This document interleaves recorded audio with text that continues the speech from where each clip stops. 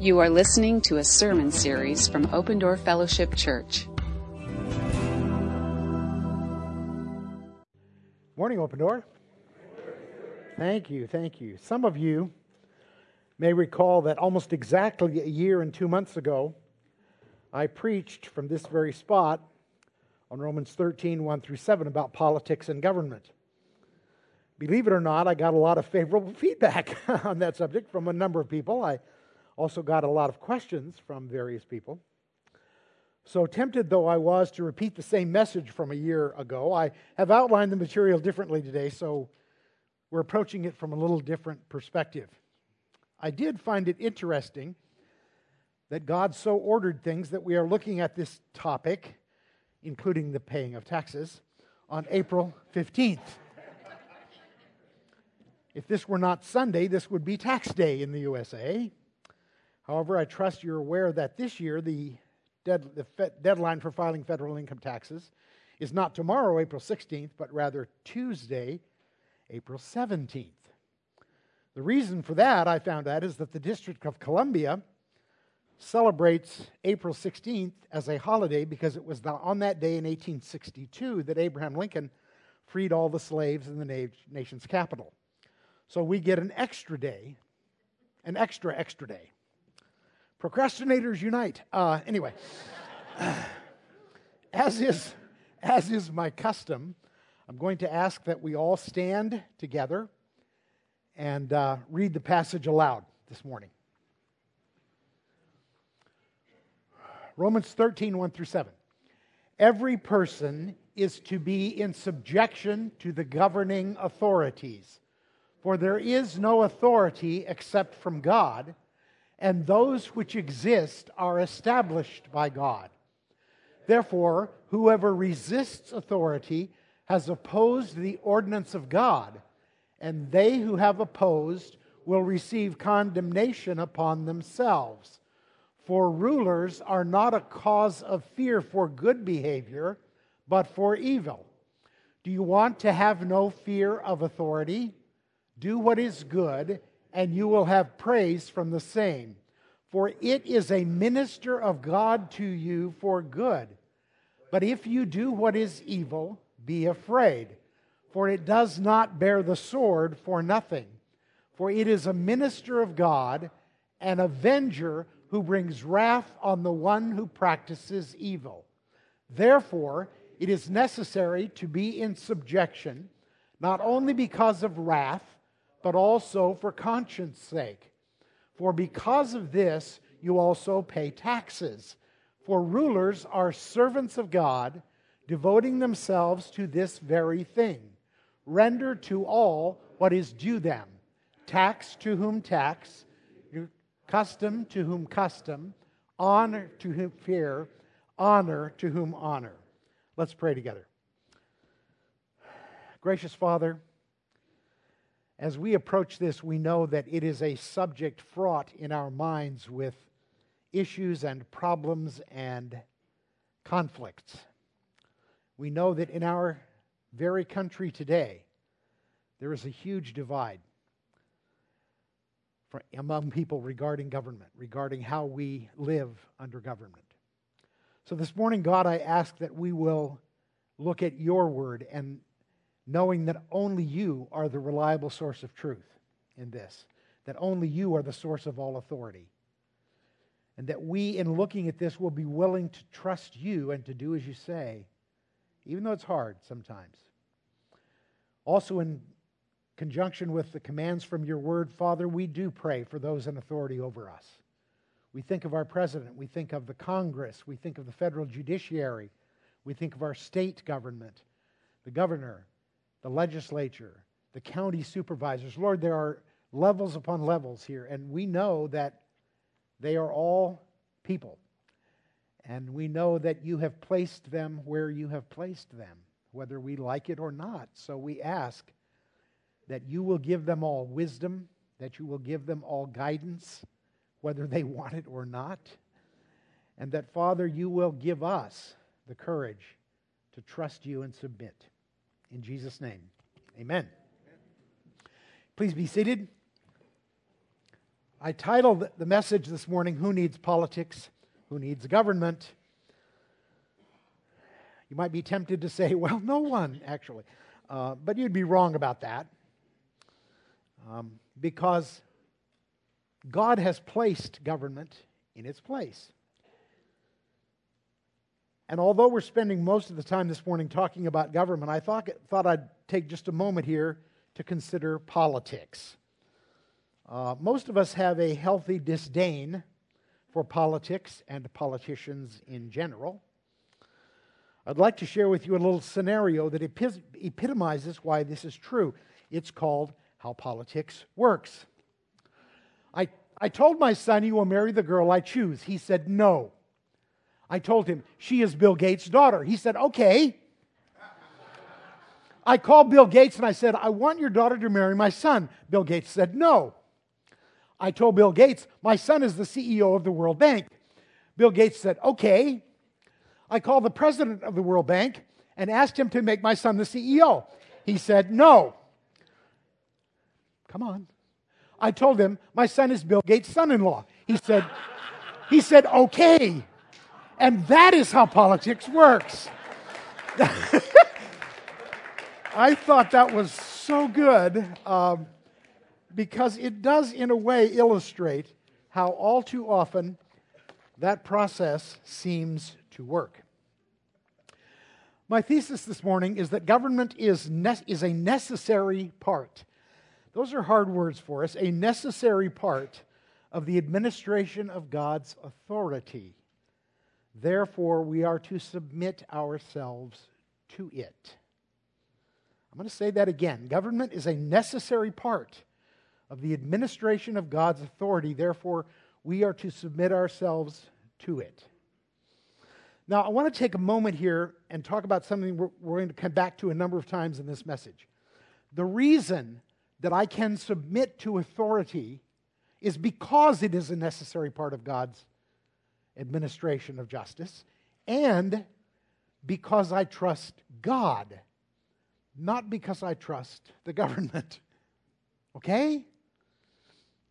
If God tells me, "Do this," and I say, "But wait a minute, I don't really like that," and He says, "Trust me," right? Isn't that what He says? Trust me. So, in the face of all that Paul writes here, what we just read in Romans 13, 1 through 7, it might be worthwhile to look again at one slide that I used a year and 2 months ago. At the time that Paul wrote these words we just read, and at the time the Apostle Peter wrote his words in 1 Peter chapter 2, which we'll look at a little later about honoring and obeying the government, it's worthwhile to remind ourselves that this man was on the throne of Rome at the time. Nero Claudius Caesar Augustus Germanicus, commonly known as Nero. His rule was associated with tyranny and extravagance. Sounds familiar. He is known for executions, including those of his mother, Agrippina the Younger, his stepbrother, Brother Britannicus, and his first wife, Octavia. Ancient accounts say that he captured Christians, dipped them in oil, and set them on fire in his garden as a source of light. All that is to say, he was not exactly a paragon of Christian virtue, was he? We, on the other hand, are extremely fortunate in God's providence to live in a country where we are invited to participate in choosing our own government. You have to realize how rare that is in the history of the world. Nero, by the way, was also probably responsible for the great fire in Rome in AD 65, a fire which he blamed on the Christians.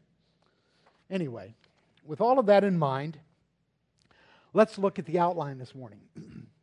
There's an underlying theology that's important for us to understand as we approach this subject. The underlying theology is this: there is no authority apart from God's absolute authority. That important, fundamental idea is that there's only so much say-so, if you will, so much authority that exists. If we look at a Venn diagram here of all authority, we'll let this circle represent all authority. It's the same circle as God's authority. Do you understand that? There is no authority that's outside of God's authority. He is omnipotent. He is almighty. He is in absolute control of the heavens and the earth and everything outside of the heavens and the earth. There is only one, count them, one absolute authority. So, it follows then that every authority has that authority delegated to it by God, right? If his purview is all authority, and there are other authorities that exist, they must be within God's authority, right? He must have given them that authority. It is therefore a delegated authority. It is subservient to him and must possess that delegated authority by and from him. As Paul puts it here in Romans 13:1, for there is no authority except from God, and those which exist are established by God. So back to our diagram here, any other authority, whatever it is, whether it's government, whether it's parental authority, whether it's church elder authority, whatever authority that exists within God's somewhere in that sphere, because his authority includes all authority. There is no authority apart from him. Every authority, therefore, falls within his. And therefore, every delegated authority has a limited sphere of responsibility, right? By definition, doesn't it? If God has said, look, I own all authority, and I'm giving this area, this sphere of authority to the government. I'm giving this sphere of authority to parents. I'm giving this sphere of authority to church leaders. Whatever the authority that exists, it exists because God has delegated to it that authority. There isn't any other way for that to be true. So, if that's all true, then back to our Venn diagram here for a second. Notice the relative sizes of the circles. Now, actually, if we were going to do this to scale, so to speak, the smaller authority, the smaller circle, would be invisible to the naked eye within the scope and sphere of God's authority, wouldn't it? Because God's authority is infinite, and every other authority is tiny by comparison. Think of this in terms of making a scale model of the solar system, for example. If you take a piece of paper, even a very large piece of paper, and you draw the orbits of the planets and of the sun around which they orbit to scale, the planets themselves, using that same scale, would be microscopic. You wouldn't be able to see them except with great magnification. But you say, what if I make a really big one? I take it outside. I make a really big scale. Okay? Take your scale model outside. And let's say you build your scale model to the scale where the earth is the size of a big marble. You know those marbles we used to use when we were kids, the big ones with the little funny thing inside of them? Those marbles. That's the size of the earth. Using that scale, you would need over 7 miles of space to construct the corresponding size and orbits of the sun and other planets. Now, comparing the authority of anyone or anything else to the authority of God is similar to that. Not only is the amount of authority not comparable, the scope or sphere of that authority is not comparable. For example, God has not given human government the authority to dictate your spiritual life. Many governments throughout history have tried. Many still try today. But that is not within the purview that God has assigned them. We're going to come back to that idea again in a minute. Okay, so the underlying theology is there is no authority apart from God's absolute authority. Our responsibility in this is that we are required to submit ourselves to these authorities. this is where we get to the hard part, isn't it? I mean, really, the verb that Paul uses here, to be in subjection, which is what the NASB translates it, hupatasso, it means that the very definition of the word means to place or rank under, to arrange under, in other words, to submit. Furthermore, even though it's in the third person, it's actually an imperative form, a command. Now, we don't have in English a third person imperative, but the sense is very clear. Every soul or life, and that's literally what Paul says here, every soul among you, be submitted to the governing authorities. It's a command. And just so we don't miss it, down in verse 5, he says, therefore it is necessary to be in subjection, in submission to that authority. Now, having said that, everyone is under some authority. Now, that's, again, hard for us, isn't it? Whether we recognize it or not. Even Jesus submits himself to the will of the Father, doesn't he? Furthermore, while he was here on the earth, in his formative years, he submitted himself to the authority of his earthly parents, didn't he? To Mary and Joseph. Think about that for just a moment. I'm really quite positive that there were times in his early life when Mary and or Joseph were wrong, ill-advised in something they told him or wanted him to do. Recall, for example, the episode that Luke tells us about at the end of chapter 2 of his gospel, when Jesus was about 12 and he traveled with his parents to the temple of Jerusalem. They returned after a day's journey. They were on their way for a day and realized he wasn't with them. And they went back to get him and found him sitting in the temple discussing the law with the doctors of the law and asking them questions. And when they said, what are you doing, basically? He said, well, I'm in my Father's house. I had to be about my Father's business here. But here's what Luke 2:51 says. And he went down with them and came to Nazareth, and he continued in subjection to them. Now, the word continued there clearly means that he had been and now continued to be in subjection to his parents. Furthermore, as if to anticipate our question, Luke uses the same verb, hupatasso, there that Paul uses in Romans 13 about submitting ourselves to government. Now, in addition to that parental authority, Jesus also submitted himself to the governmental authorities under which he lived, didn't he? We're going to see more about that a little later. So everyone is under some authority, and refusing to submit to this authority is opposing God's order. Romans 13:5, therefore whoever resists authority has opposed the ordinance of God, and they who have opposed will receive condemnation upon themselves. The word translated ordinance here is a verb meaning to arrange, to set in order, to put things in the correct sequence, if you will. Now let's be very clear and very specific here.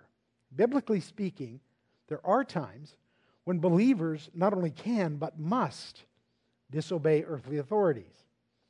When and only when those authorities overstep the sphere of authority to which God has assigned them, by ordering their subjects to disobey something that God has commanded us to do. If, for instance, Congress passed a law tomorrow outlawing prayer to God in the USA, not only may I, but I must disobey that law.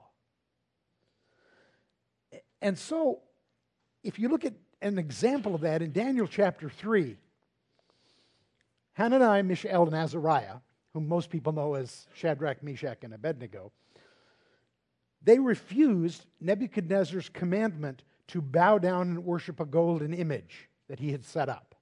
An image of himself, by the way. Anyway,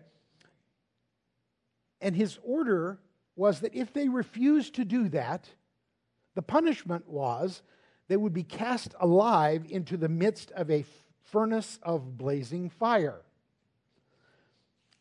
I love their response to this. Let's look at it. Daniel chapter 3.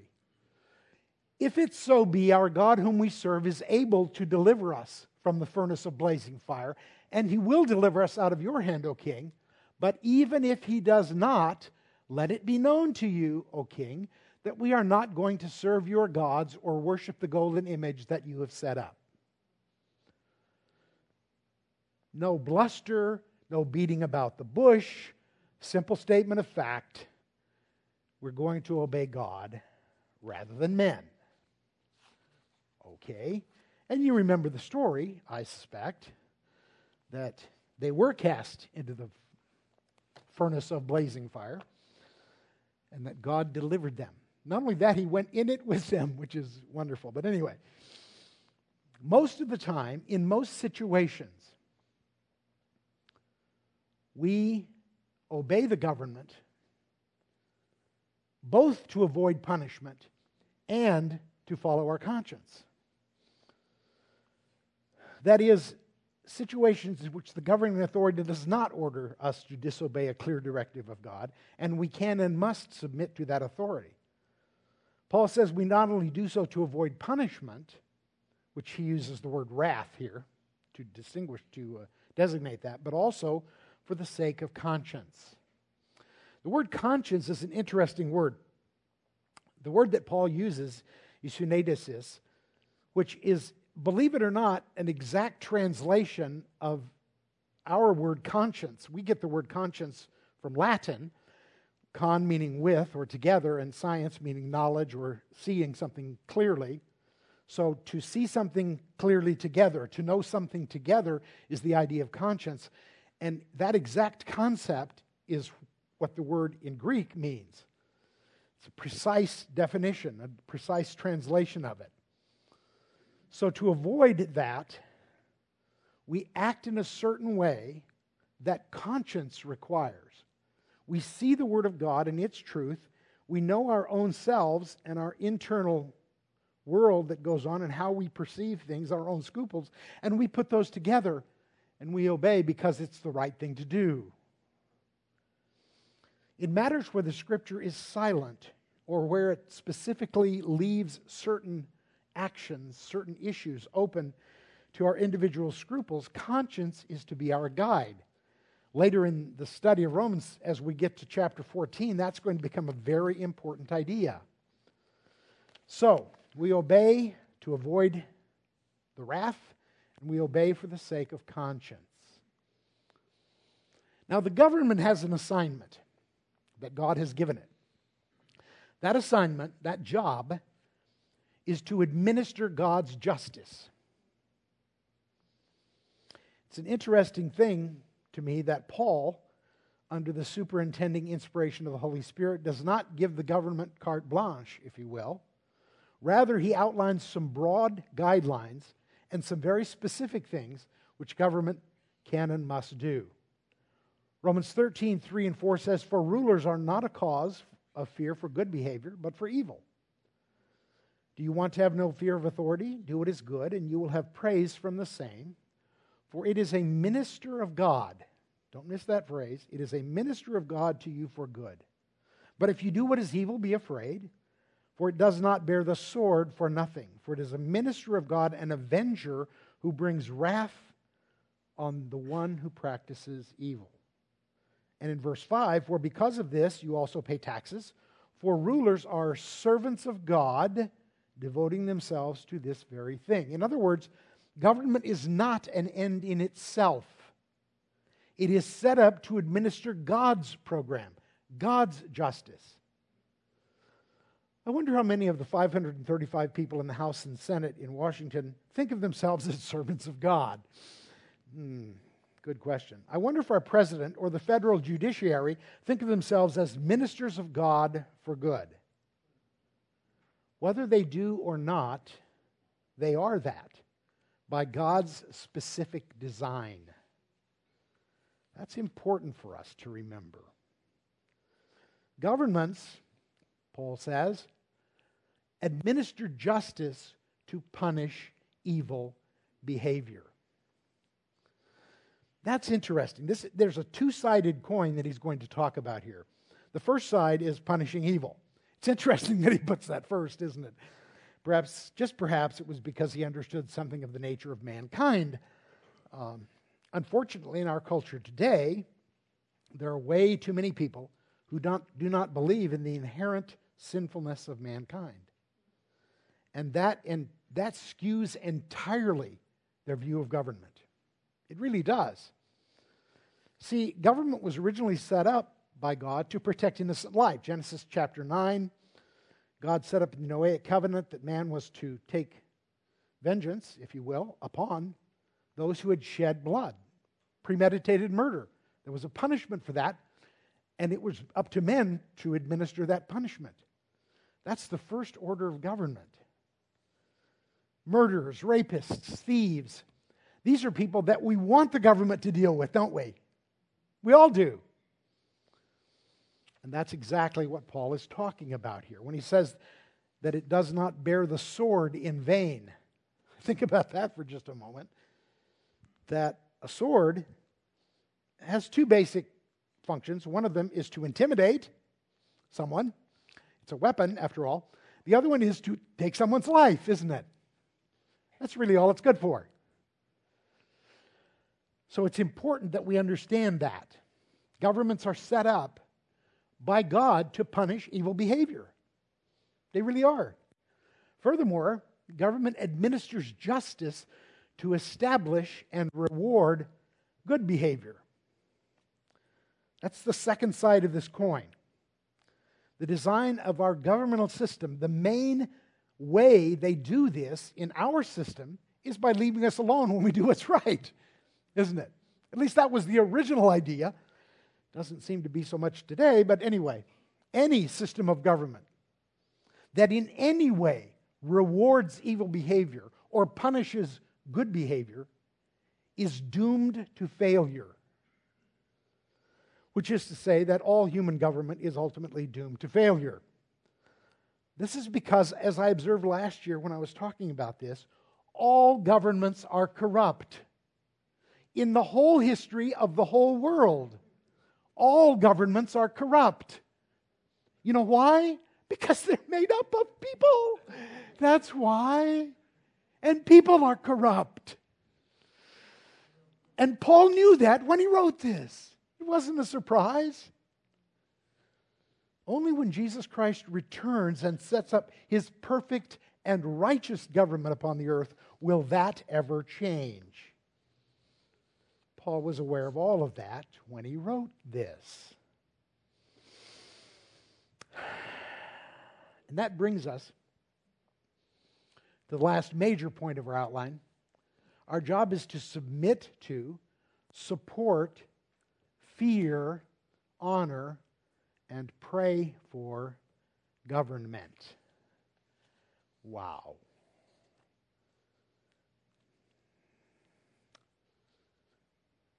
Paul says that our submitting ourselves to authority includes giving it its due.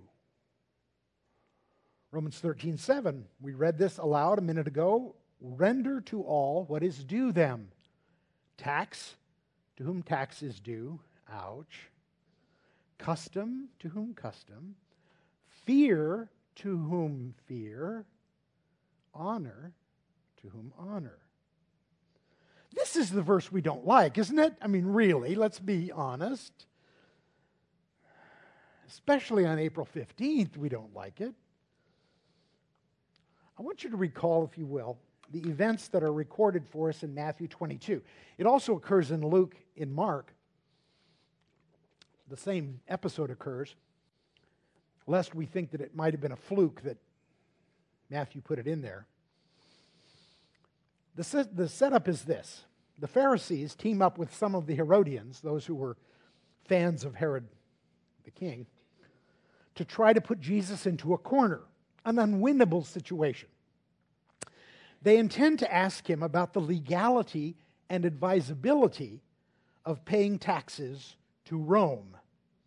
You have to know this was a very sore subject because they looked at Rome as their occupiers, which in fact they were. They reasoned this way. If Jesus says, yes, pay the taxes, then the people who loved him and loved him so much will turn on him because they'll see that he's no better than a tax collector. He's a collaborator with Rome. On the other hand, if Jesus says, no, don't pay the taxes, then they can report him to Rome, to the authorities, for sedition against the empire. That he's a dangerous person whom Rome should deal with decisively. Let's look at it. Matthew 22, 15 to 20. Then the Pharisees went and plotted together how they might trap him in what he said. And they sent their disciples to him along with the Herodians, saying, Teacher, we know that you are truthful and teach the way of God in truth and defer to no one.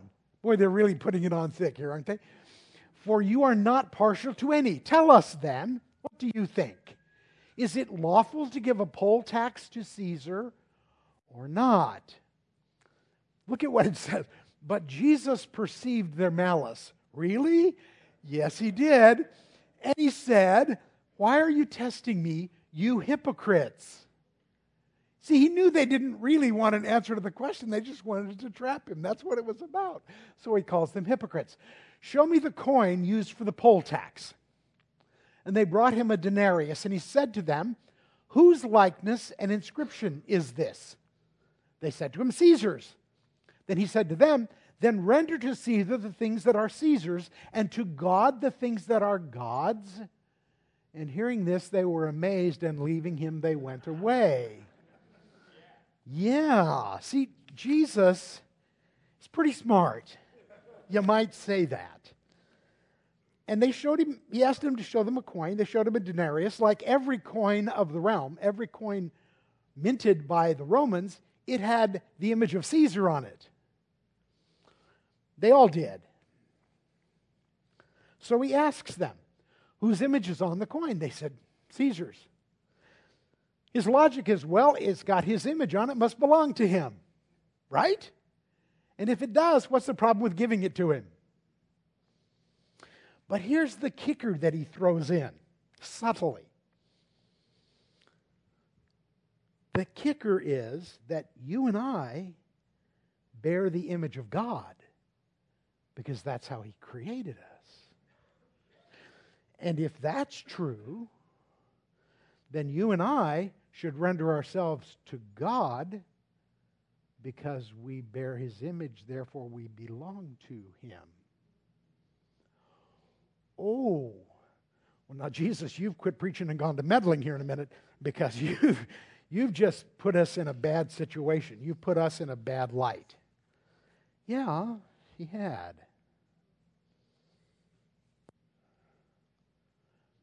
So submitting ourselves to authority includes giving it its due. That due includes paying taxes. I'm going to take a minute on each one of these. As I said, this is April 15th, and we are all painfully aware of paying taxes at this time of the year. But it's interesting that he also includes fearing its power. Fear to whom fear belongs, right? Governmental power in the hands of sinful men is a fearful thing. But I suspect that Paul is saying that we fear men only insofar as they can hurt us. Ultimately, we fear God, who's in control of everything. So, our fear of those who are fearful is always mitigated by our trust in the Almighty God, isn't it? You remember when Daniel was thrown into the den of lions because he prayed, and they had passed a law against praying to anyone but the king. And it tells us in Daniel that when it was time for the evening prayers, he opened his windows toward Jerusalem, as was his custom, and he prayed, and they caught him, and they brought him to Darius and said, this guy, look what he did. He disobeyed the law. Interesting, isn't it? Because Daniel didn't say, well, wait a minute, you have no right to punish me. He didn't say that. Because they did have a right to punish him. He disobeyed the law. Now, it was an unjust law. It was a law that was outside the sphere of influence which God had given that authority. Nevertheless, he had to pay the penalty for it, which was to be thrown into the den of lions, which he survived quite handily, by the way.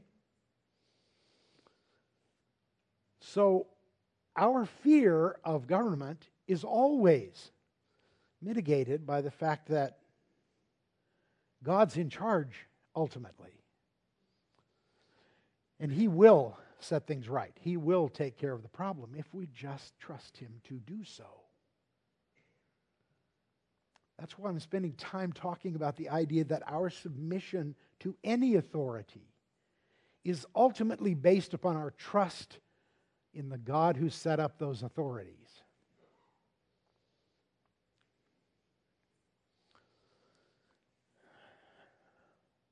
Honoring the rulers. That's a good one, isn't it? That's a good one. Look at 1 Timothy chapter 2.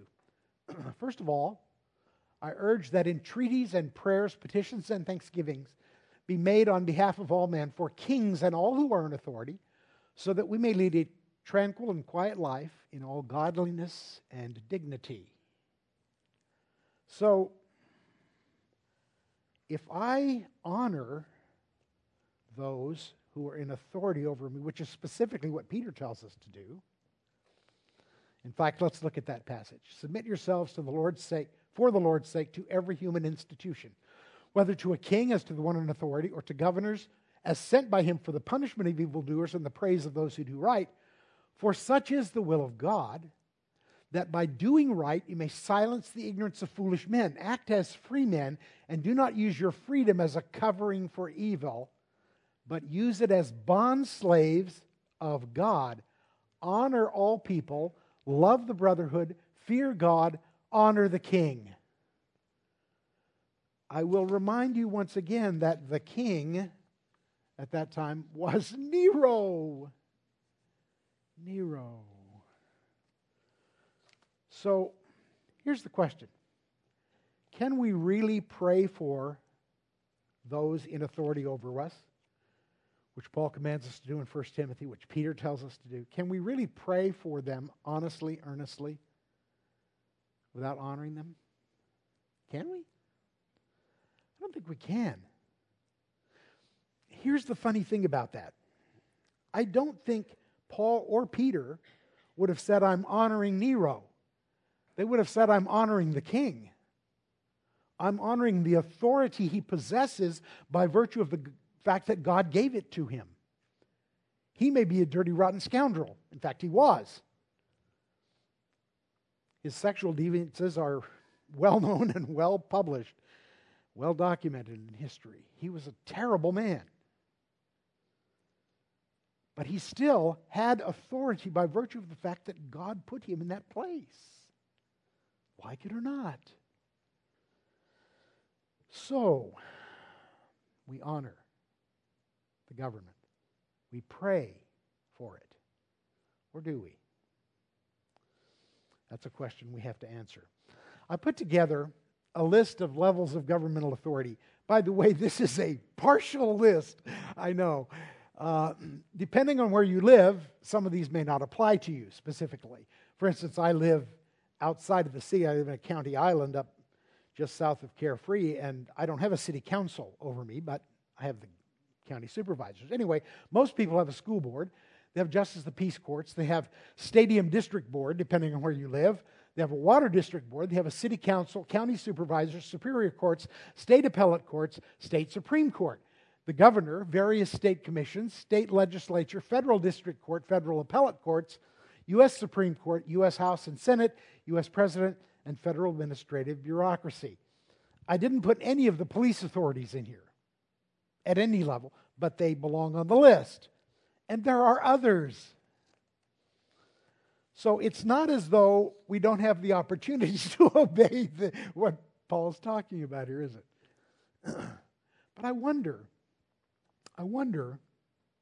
how seriously we take the idea in our current system of government, in our current culture, how seriously we take the idea that part of my being in submission to the authorities that exist has to be my participation in setting those up.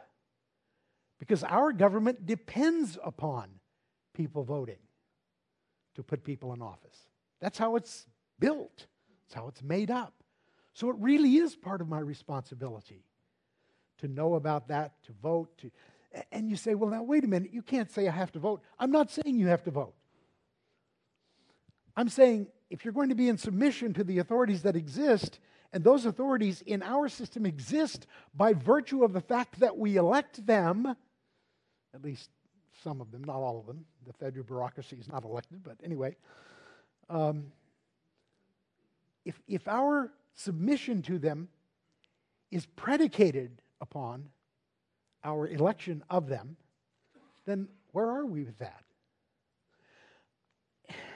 And I know this is, in our culture today, this is really difficult for us, isn't it? Because I don't know if you noticed, but there's not unanimity in our country right now regarding government. Maybe that's escaped your notice. I don't know how, unless you live in a lead mine, but if you do, take my word for it, there's a big division in our country. And we can be a part of the problem, we can be part of the solution. And the way we can be part of the solution is we can do what Paul talks about here. We can submit ourselves to government because we trust God, and we can work to make that government better. Again, because we trust God and because we have that ability in our system to do so. Now, it's not easy. Believe me, it's not easy. And I'm glad that there are people who believe that they are called by God to be a part of that solution, to run for office themselves. And all of that, it's not something I don't think I could do, but nevertheless, I'm glad there are believers who do it. But ultimately, we have to remember that government is a necessary part of the administration of God's authority. Therefore, we are to submit ourselves to it. Not because we trust it, but because we trust God. Do you understand that? That is very important for us to grab hold of. That my submission to government is a function of how much I trust God. Just is. And you can say, well, I know that dirty, rotten scoundrel, and I don't trust him. Well, I don't either. I don't trust him as a person. But I trust what God has set up. And I trust the system that God has put us in. It's not an accident. It is by God's design. Therefore, I have a responsibility to live under it, to obey God, to trust God, and to submit myself insofar as I possibly can to the government He's placed over me, because I trust Him. Let's pray. Gracious Father, this is hard for us because we so want things to be different than they are. We so want our government to be entirely righteous all the time, and we know it's not. It seems sometimes that it's rarely so. But Father, we also know that all authorities exist because you established them. So we trust you. And I ask that you would help us as we struggle through that every day. Not just to submit ourselves to government, but to pray for those in authority over us. God, help our hearts to be drawn to you in that. To be willing to trust you in that and to pray for them because they need it and we need it. Thank you, Father, in Jesus' name. Amen.